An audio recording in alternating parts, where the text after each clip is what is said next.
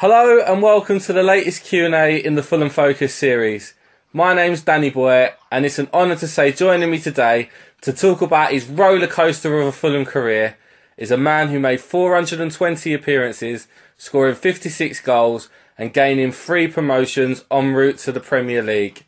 I am of course talking about Mr. Fulham himself, the legendary Simon Morgan. Simon, it's an honour to speak to you. Thank you for joining me. Thank you for having me on. Well, it was an honour to meet you at the book launch, and it's even more of an honour to have this opportunity to speak to you about your Fulham career. You've done so much for Fulham, so I've got so much to ask you. Really looking forward to it. Yeah, it's good to meet you.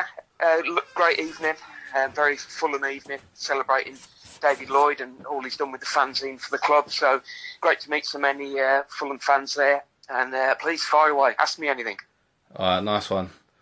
Alright, so, we'll start off with you personally. I know you're a big Brummie fan, born and bred from Birmingham. Who was your hero growing up? Yeah, I am a big Blue Nose, born and bred. Trevor Francis is the reason, or is to blame, for why I'm a Birmingham fan. In the early 70s, he was the darling of Birmingham and of St Andrews. So, and my uncle used to take me, so I used to go every home game to the Blues, and they had a decent side in them days. So that's the reason, and I've suffered all along ever since, apart from one fabulous day when we won the League Cup in 2011. But it's been fun. Yeah, I remember that when you beat Arsenal. Tony Martin scored the winner in the last minute. That was a great day. But Fulham fans do have to forgive me because I did support the Blues on the last day of last season. Yeah. Stopped Fulham going up. But that was your plan all along for Birmingham to win and stay up, and Fulham to win the playoffs. Yeah, and the little matter that you beat Aston Villa in the final obviously made just that little bit sweeter. Yeah, it certainly did. So how did you get your first opportunity in football? So I grew up playing grassroots football in Birmingham, and the team I played for, Dunlop Terriers, had a link with Leicester City. So having gone for trials at the likes of Birmingham, Villa, West Brom, and been rejected, got a chance at Leicester, and they took me on the first year of Maggie Thatcher's YTS scheme, actually. So I was fortunate to get a chance thanks to Maggie Thatcher, and didn't look back. Had a great few years there, and then had a knee injury. Things started to go downhill a bit. Got myself fit, and then Fulham came in. Bought 2 central defenders with dodgy knees at the same time, me and Stacey North, and never looked back. Yeah, 100 grand, wasn't it? What a bargain, eh? Don't get value for money like that anymore. Well, it's a big decision to move down to South at the time, but that was 1990, and I'm still living down here, so must have done something right. Well, it's been quite a roller coaster for Fulham, especially when you joined. It was quite a mess. What would you say the mentality was like of the football club when you first joined? Well, actually, the mentality was quite good, because I think although the team had been struggling for a few years, they felt that with myself, Mark Newson had come in, Stacey North had come in, Gary Brazil, so they'd actually spent some money on players, and I think it's a fairly good feeling, but just didn't gel. Dare I point the finger at the management side of it. Alan Dix couldn't gel the team together. And it was years of struggle until first Ian Brandfoot and then Mickey Adams sort of got the mentality right in the dressing room, and we started winning. But at the time, obviously the stadium was dilapidated and a bit tired, crowds were low, so you always felt like you were struggling, even though on paper actually we had quite a decent team. And in those early years, especially when you first joined, like you said, the ground was a bit tired and it weren't going to plan. Did you kind of regret coming to Fulham?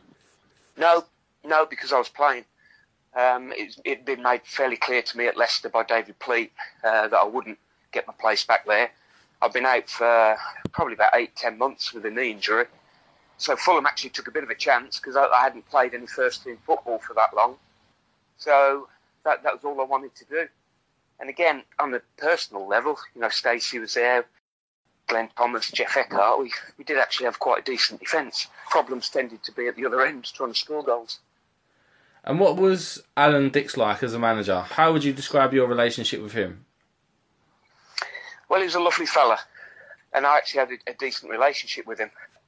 Probably the best way of looking at it is he's probably a bit of a tourist to London, because he would always talk about the fantastic things he'd done with his new American wife in London, and he's always going and visiting places, which is great off the field. But on the field, I don't think we really have the discipline or the ability to sort of get a fairly new group of players and hone them into a squad that was capable of getting results on the pitch. And I think in the end the board realised that and moved him on. And you was quoted as saying in the second season that we blew it, basically, because we just missed out on the playoffs by 4 points. Did you feel that squad was good enough to go up then? Yeah, I think that comes back to my point. If you look on paper, we had Jim in goal, we had a good set of defenders. What we probably lacked, we had Gary, Sean Farrell at times, but we never seemed to have a really set, fit, attacking trio or quartet that could get us enough goals. And then I think, unfortunately, that cost us. But yeah, if you look at the team now, and as we did a couple of years later, I think we realised we underperformed. And that team was capable of getting out of the division the right way, rather than what eventually happened and going out of the division the wrong way. Yeah. Well, that's exactly what happened. But before that did happen, we had Don Mackay. How would you describe him? Was he an improvement on Alan Dix?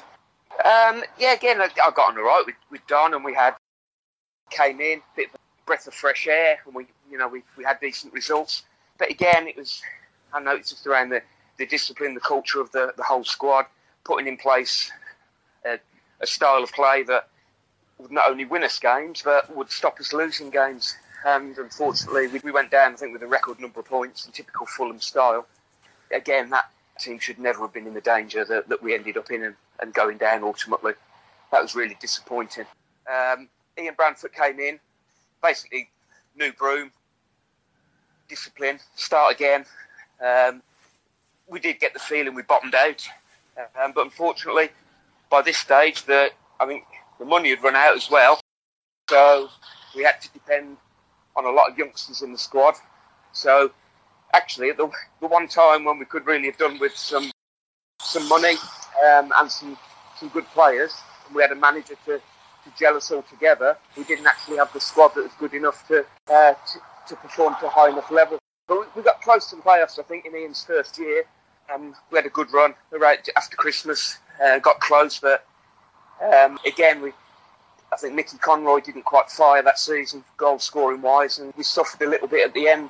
Obviously, falling to 91st out of 92 in the league the following season really was a case of bottoming out. And I think Ian felt he'd done everything he could. He'd worked unbelievably hard to not only just trying to get the playing squad back on keel, but the club on an even keel as well. I think it took its toll on him. And obviously, Mickey took over, and the rest is history, as they say. It certainly is. But before we get on to the good days, obviously 91st is the lowest Fulham have ever been. How did it feel being in 91st? Did it feel real? Did you feel the pressure at the time? What was the mood like around the club? Well, it wasn't great, obviously.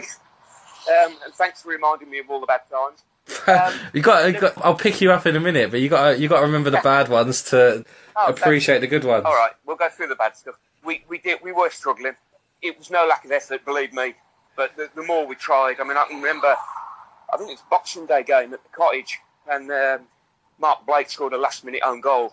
We lost at home to 10 men against someone, I think, and we'd all put a shift in. We'd given everything. I think we'd hit the bar, we'd hit the post, and it was just one of them days when it was just not meant to be. And I think we got the feeling the whole world was against us at the time. When you do that, you go into a defensive mode yourself, and you stop going out on the pitch, and instead of trying to show everyone how good you are and win a game, you do everything to negatively stop the other team. You don't really get a proper performance out of individuals or the team. I think that's where we'd ended up. And in the end, a change of voice in terms of manager was the thing that was needed.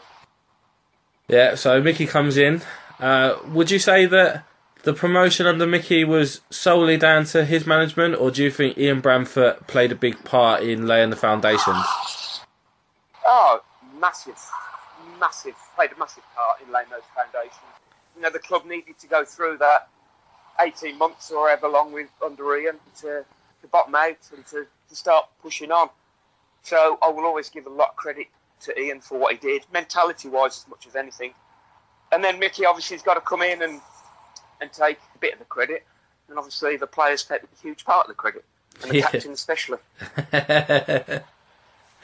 Well, I mean, when Mickey was appointed, was it a shock appointment for you, or was it on the cards from the season before? Well, Mickey had been brought in as a player coach, so he was always, players thought of him as one of them on the other side as part of the management team.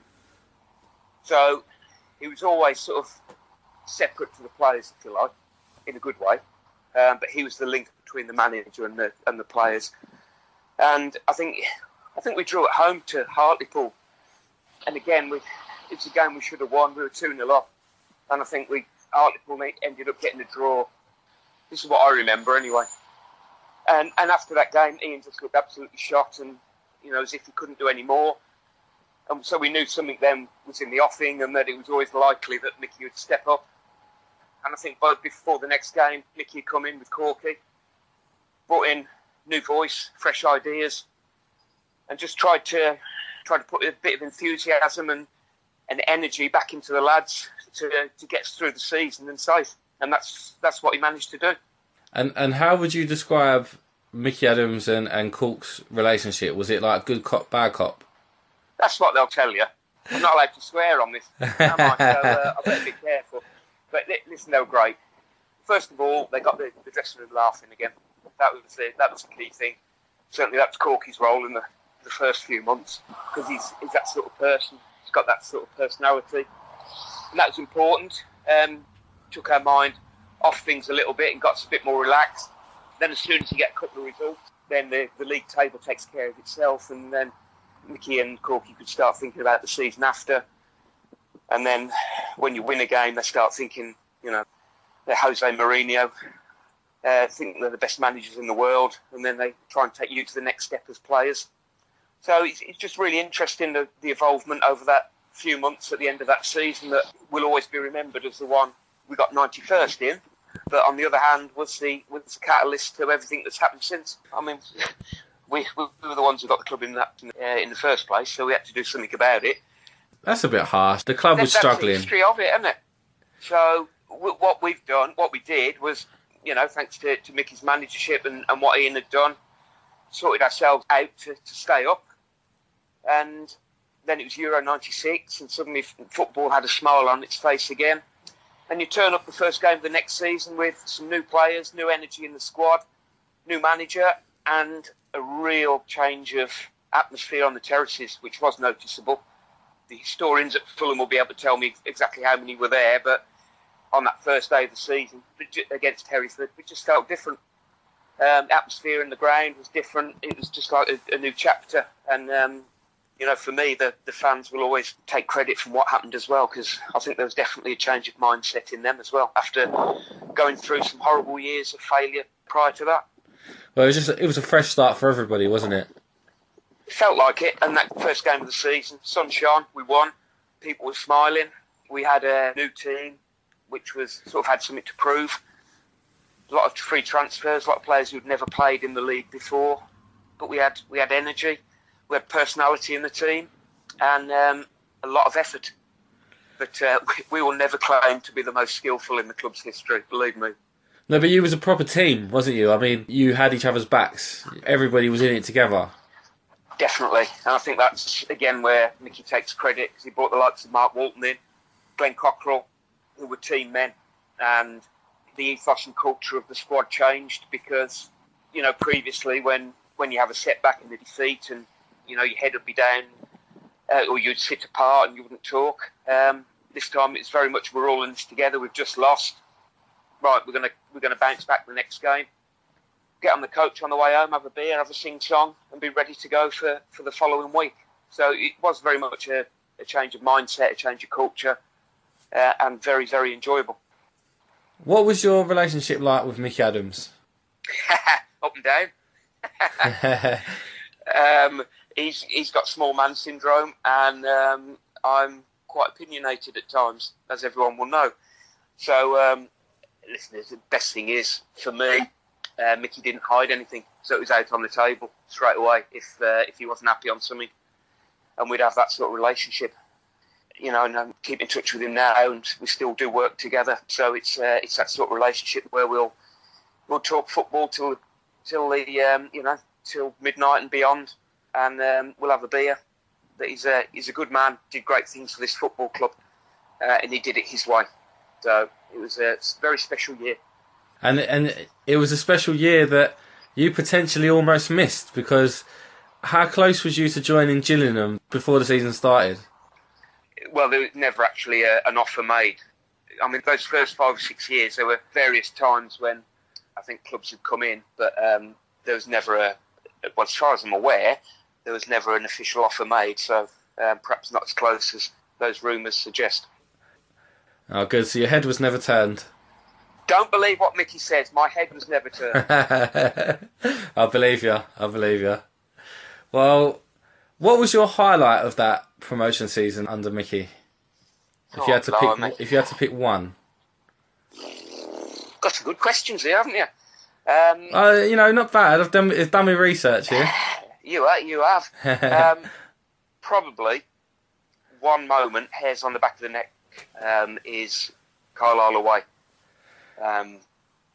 Before the game, just standing, you come down the stairs in the tunnel at Carlisle, and then you wait before you go out onto the pitch. And obviously the Fulham fans had gone up there in unbelievable numbers, and were making it a day out. Big crowd, the PA was blaring.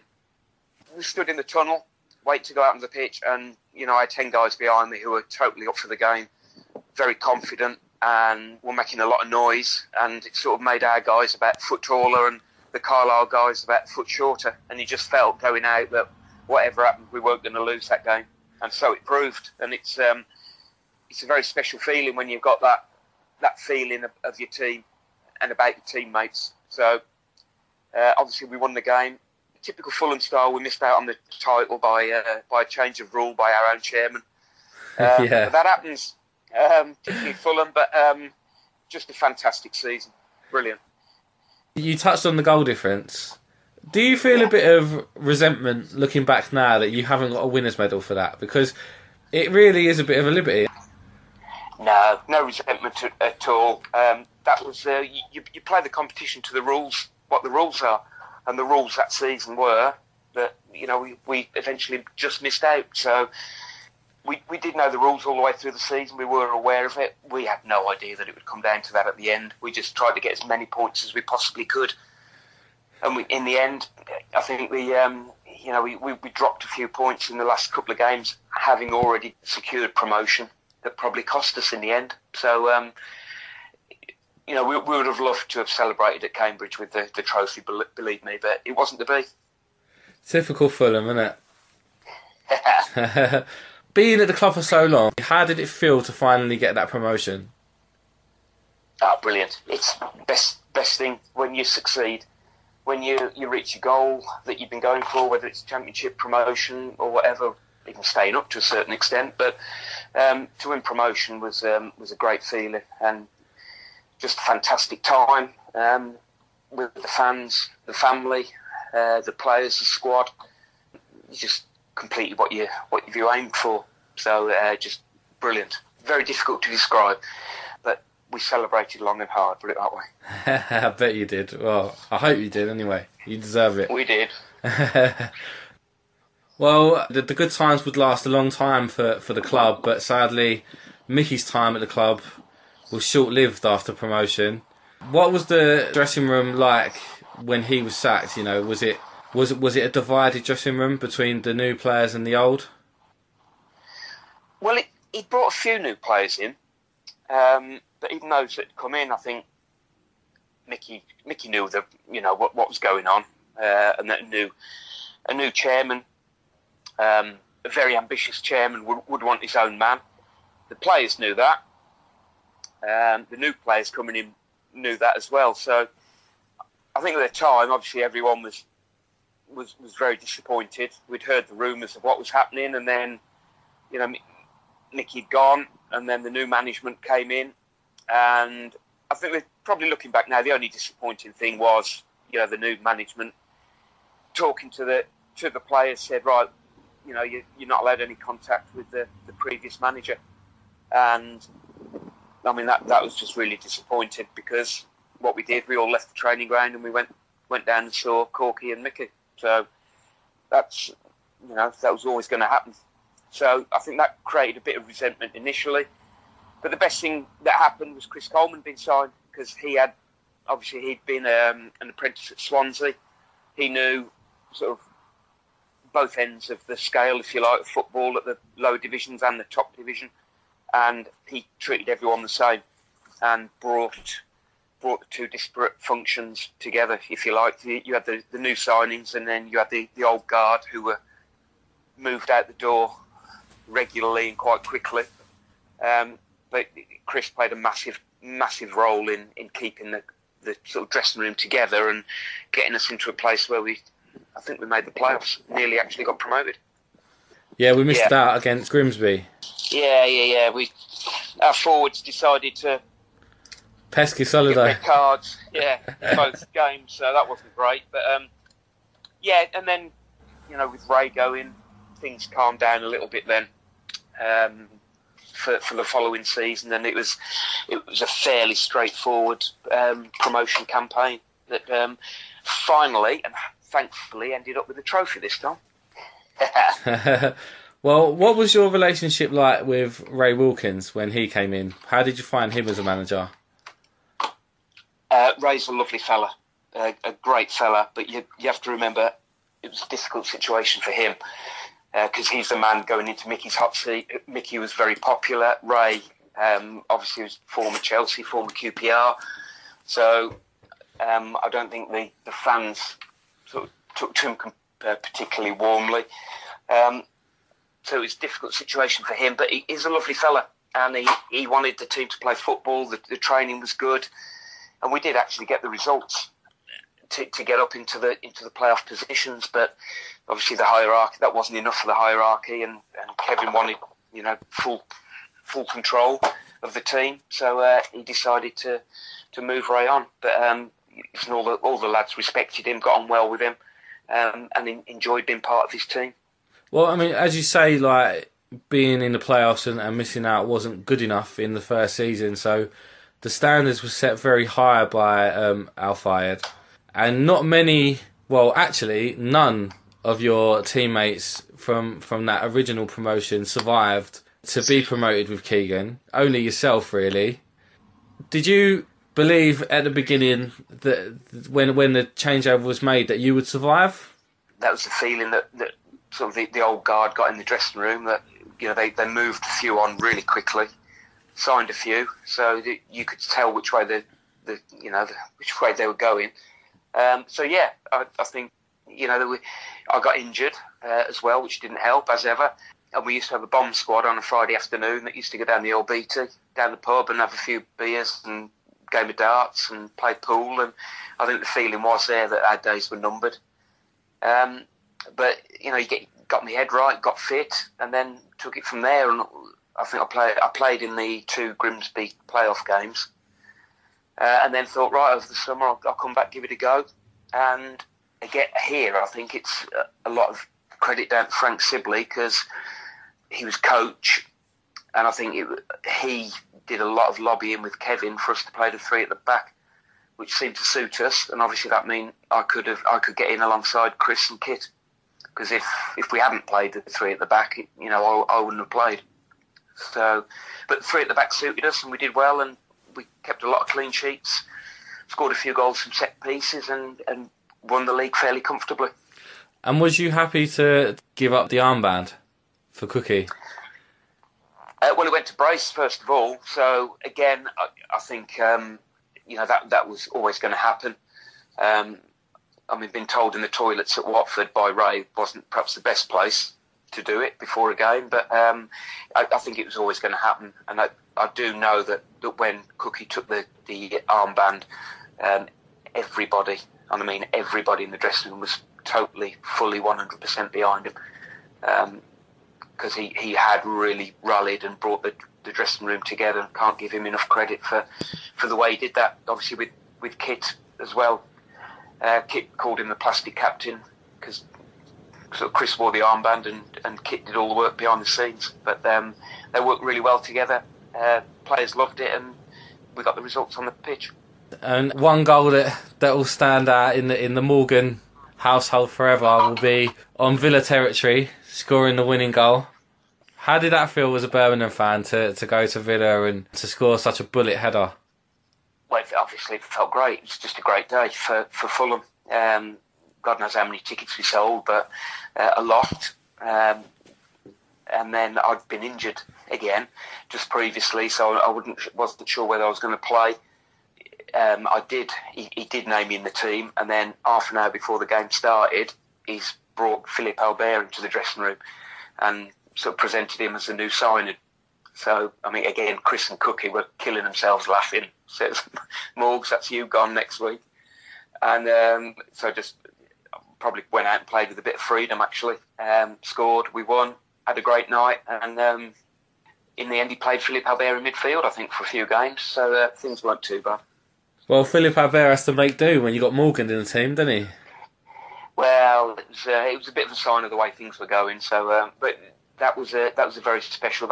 Until then, I've had a terrible record in the FA Cup. You know, we'd lost at home to Hayes, we'd lost at Yeovil. I never won a cup game at Leicester either. So we almost lost at Lee, didn't we? Do you remember them? Nearly lost to Lee. Yeah. So it hadn't been kind to me, but that was my FA Cup day. So it was enjoyable. To be fair, that season we had good cup run in both cups, didn't we? We beat Southampton in both. We got to go to Anfield and Old Trafford. Yeah, I think that shows you sort of how good a team we had. I mean, if you look back now at the names, and that was in what is it now, League One, I think? Yeah, League One. I mean, that's it's a bit like when you look back at our team that won the Championship team under Tigana. I mean, what a team that is. So, again, all credit to Mr. Al Fayed. He moved the club on, got us through the divisions and to the Premier League. So, those years under Mr. Al Fayed were just fantastic. Yeah, they certainly were. What would be your highlight of the Keegan promotion? Probably Kevin leaving to go to England 2 days before the last game of the season, and the chairman, Mr. Al Fayed, coming down to the training ground and just addressing all the players and saying, "Don't worry, lads, I still love you. I'm not leaving you," and in his own inimitable style. And then the fact that we beat Preston on the last day, but the fans didn't let the fact that Kevin was going to England get in the way, and they had a great day, saw us lift a trophy, and a great way to finish a fantastic season. So, what was your relationship with Keegan like then? I think we were both wary of each other at the start. In what way? Because I had been the captain, the leader of the team, if you like. He knew that I was popular with the fans, so he had to treat me carefully. And he knew also that I wasn't particularly happy about the way things had been done. The fact that, you know, all my teammates who we'd just been celebrating with a few months were not treated particularly great and were being moved on. So wary to start with, but then we got very respectful as we went through, and I think begrudgingly he had to select me at the start, but when we kept winning and kept keeping clean sheets, I think he realised that, you know, he was onto a good thing, and he got us promoted and he got in the England job, so he can't complain too much, can he? We all did all right in the end. Well, so you've spoken about Al Fayed quite a lot. Yeah. What's your best memories of Al Fayed? Would it be that time when he come down and reassured you that he still loved you?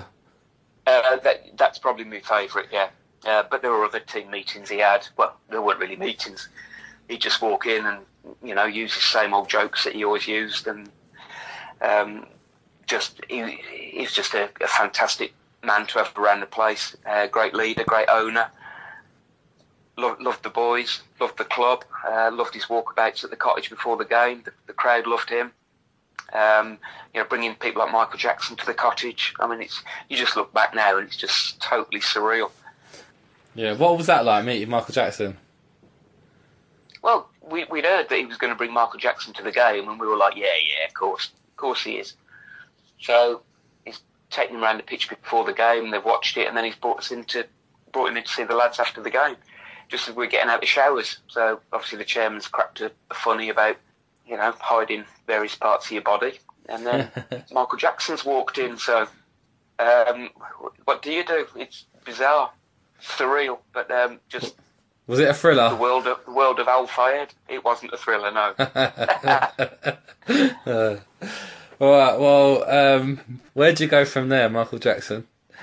You've thrown me there. Yeah, it's right because he brought Tony Curtis in a few weeks later, and the lads were not impressed. Underwhelming, Tony Curtis. Absolutely.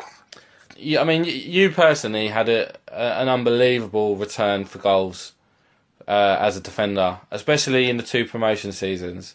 So it wasn't just you defending that played a big part. You contributed massively with goals. What was the secret? Well, one of the secrets was I played in midfield in the first promotion, so that helps. I'm a bit closer to goal.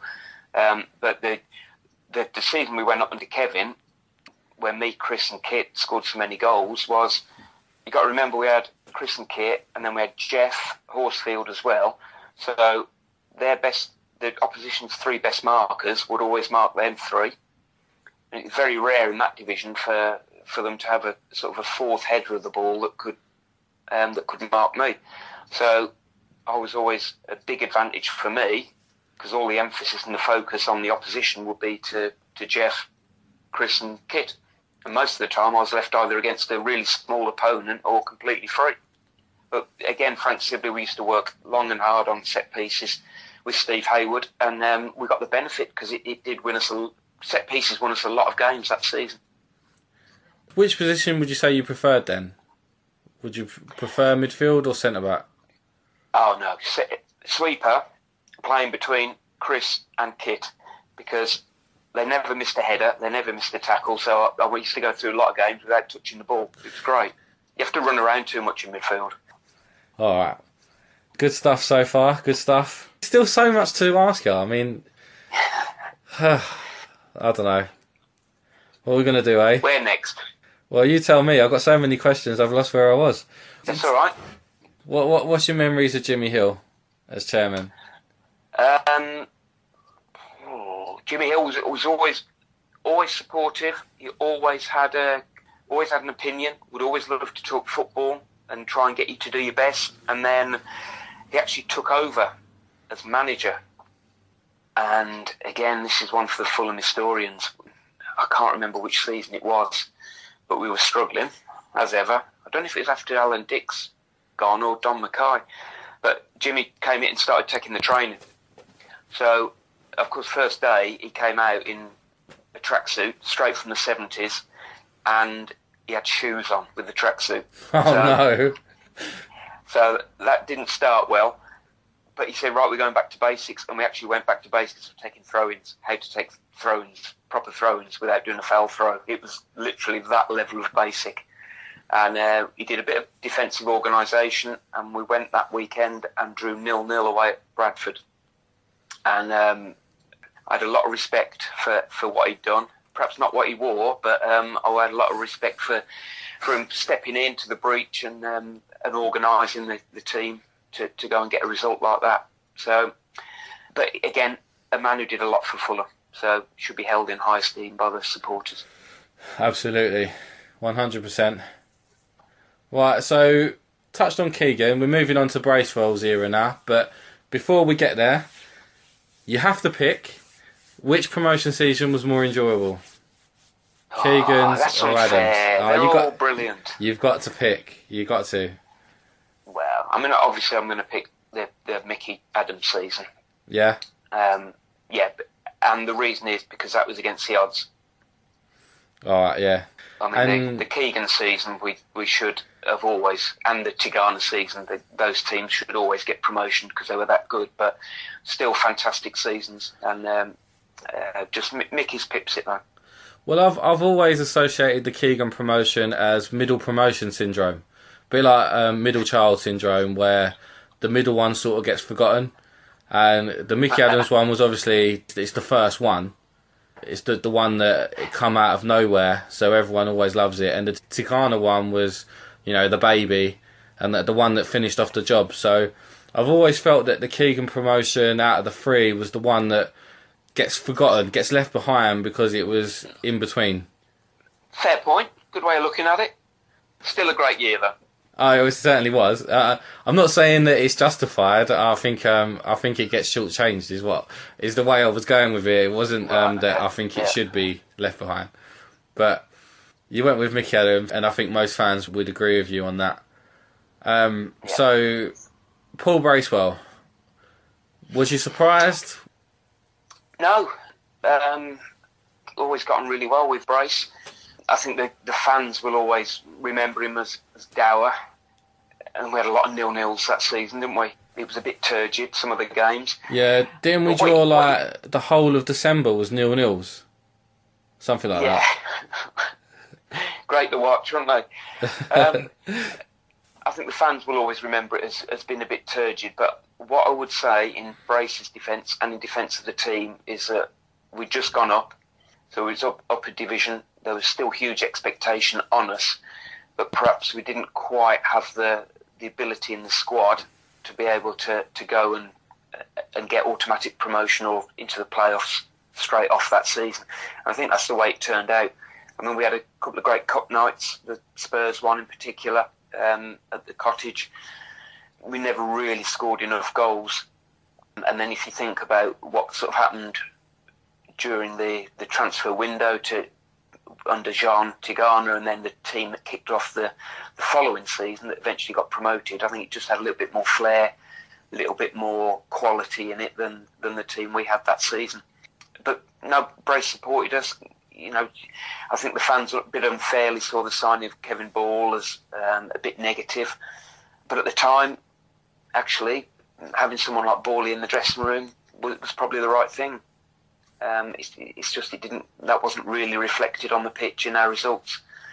So probably an important season, stepping stone for the club.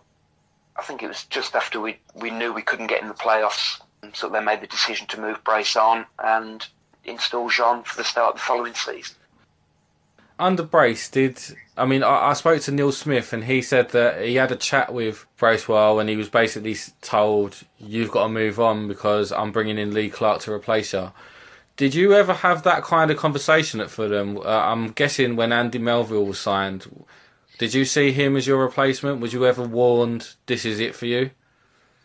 Never warned, no. I knew they were looking, and Melv, good player, good lad.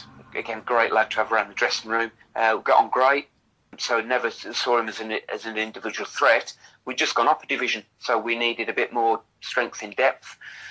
But Brace was always open, and it's down to you guys, and form as to who plays. So obviously he then gave Melv the number 4 shirt, and I got the 14. So I think that was writing on the wall a bit. Kit was suspended for the first game of the season, so I started the season and probably played more than people expected me to that season. But no, we needed Melv additional strength back 5 because Brace had said he wanted to continue playing the style of three centre halves. So that suited all of us, and we continued to keep the clean sheets. So again, we must have done something right. It's just we didn't quite have enough going forward. So Tigana comes in. What was your relationship like with him? It was brilliant. Unfortunately, I'd been struggling with my knee towards the end of that season, so I knew I'd have to have an op in the summer. As soon as we knew we weren't going up, Jean said we might as well get it done now. So I had the op done. I was probably about 2 weeks behind everyone else in pre-season, so I was never going to be right for the start of the season. But then I think it was probably about the last week before the season started. I was in training and was tackled by a goalkeeper and snapped my cruciate. So I knew that would be it for most of that season. But John was great. Told me to go away on holiday straight away, and then when I got back, he got his fitness coach to work with me, and he got me fitter than I'd ever been in my life. And that was why I got 10 minutes at the end of the Wolves game at the end of the season. And obviously, getting those 10 minutes and then Diddy Hamilton announcing that you were the man of the match, and the crowd, giving you a big cheer. That must have meant a lot, because it must have been so hard being out injured all that time. And I just think it was testament to you that although we'd gone up in style again and sort of moved on, you hadn't been forgotten. You were still very much part of it. It must have been a special feeling. It was great, because Jean always made sure I was okay, was always asking what I was doing, and then was always giving this bait of, do you want to play? But you got to get fit. So it was brilliant with me. The lads were fantastic as well, and obviously the way they played that season, I mean, the football they played was just brilliant. And they virtually won the league by Christmas. So it actually wasn't as bad being as injured that year, because I knew I'd never have played anyway, even if I had been fit. So it was a joy to go along to the games and watch them. Went to a lot of away games as well that season, and it was brilliant. And the other thing was that I was on a promotion bonus, so that helped as well. But then they got promoted, and then constantly going on at the fitness guy, telling him I'm fit, I'm ready. Tell the boss I can play. And in the end, he called me in and said, I'm going to put you sub against Wolves, and hopefully we'll get you on for a bit. So that's what happened. And it's just brilliant, great response from the fans. Very special evening, and it meant that at least I could say I played a part in another promotion season. Oh yeah, absolutely. But it suddenly dawned on me when I was going through your career and thinking of me questions that, well, obviously with hindsight it's different, but it would have been so nice when the fixtures were released in the June and it came out that Old Trafford away was our very first Premier League game. Even if it was only for like the last 5 minutes, it would have been unbelievable to have you come on in the Theatre of Dreams, sort of completing the journey, if you like. I mean, have you ever thought of it that way? No, because that 10 minutes against Wolves was completing the dream, if you like. It was a fantastic gesture from the manager, but we already knew that I wouldn't be at the club the season after as a player, and I'd already worked at doing a degree while I was a player to go into a job after. So we were talking, it was never going to be as a playing contract at Fulham. It was, do you want to go and play somewhere else for a year and then come back, or do you want to go straight into working behind the scenes? So I always knew. So the 10 minutes against Wolves was brilliant. And of course you got Sean who did the job of playing in all 4 divisions, so that's brilliant, fantastic. And I went off and had a fantastic year at Brighton and then come back. So it all worked out great for everyone. Yeah, that is quite a weird coincidence with Sean Davis. Your careers were sort of back to front. He only played 1 game in the Mickey Adams season, and you only played 1 game in the Tigana season. But you both played a part in 3 promotions.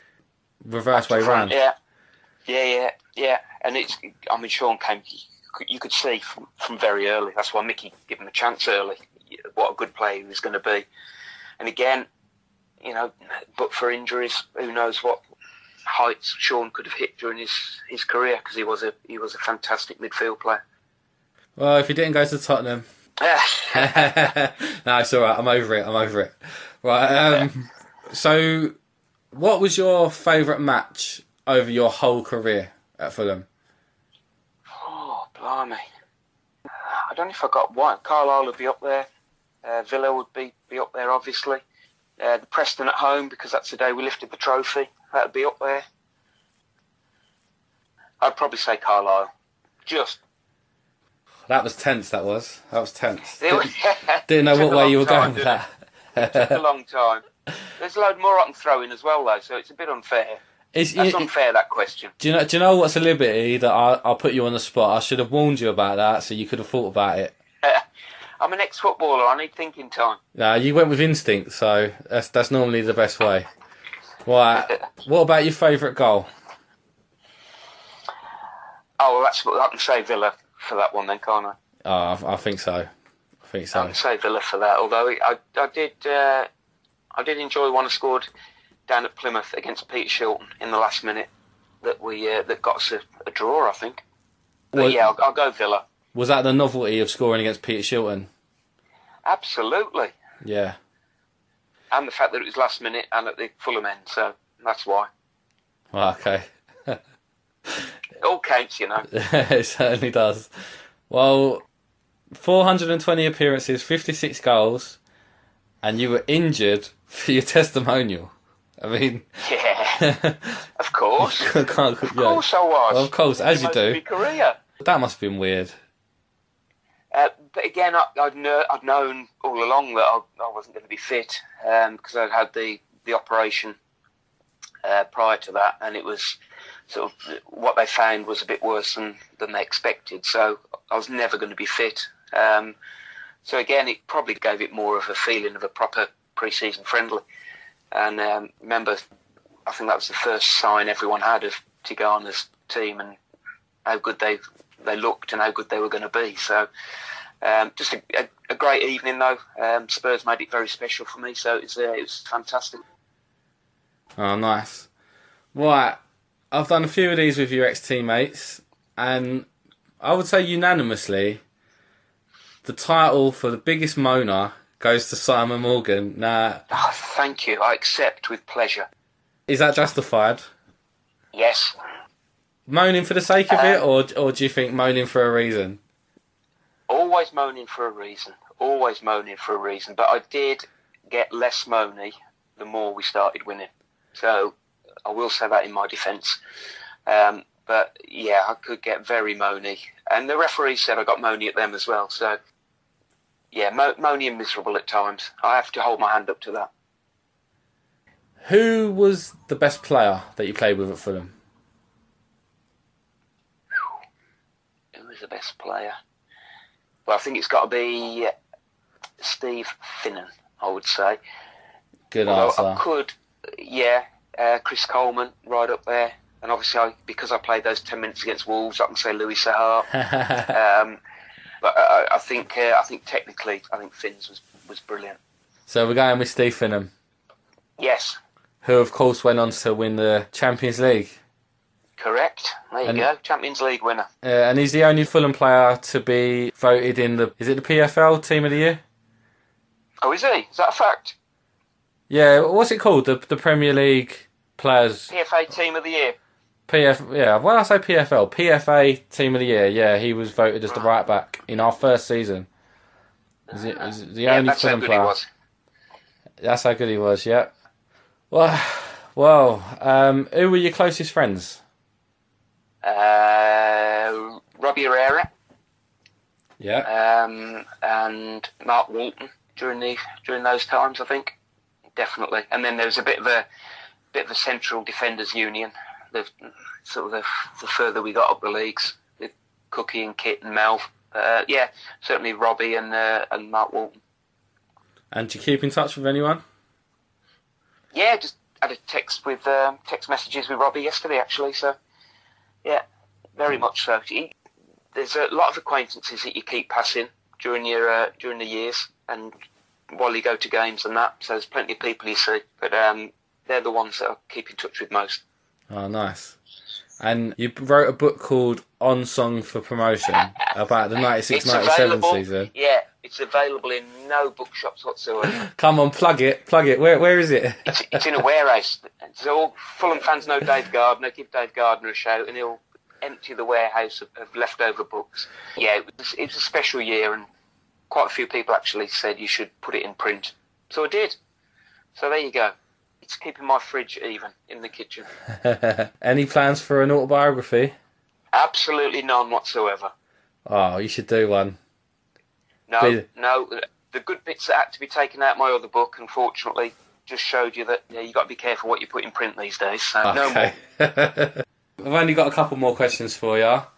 Okay. What are you up to now?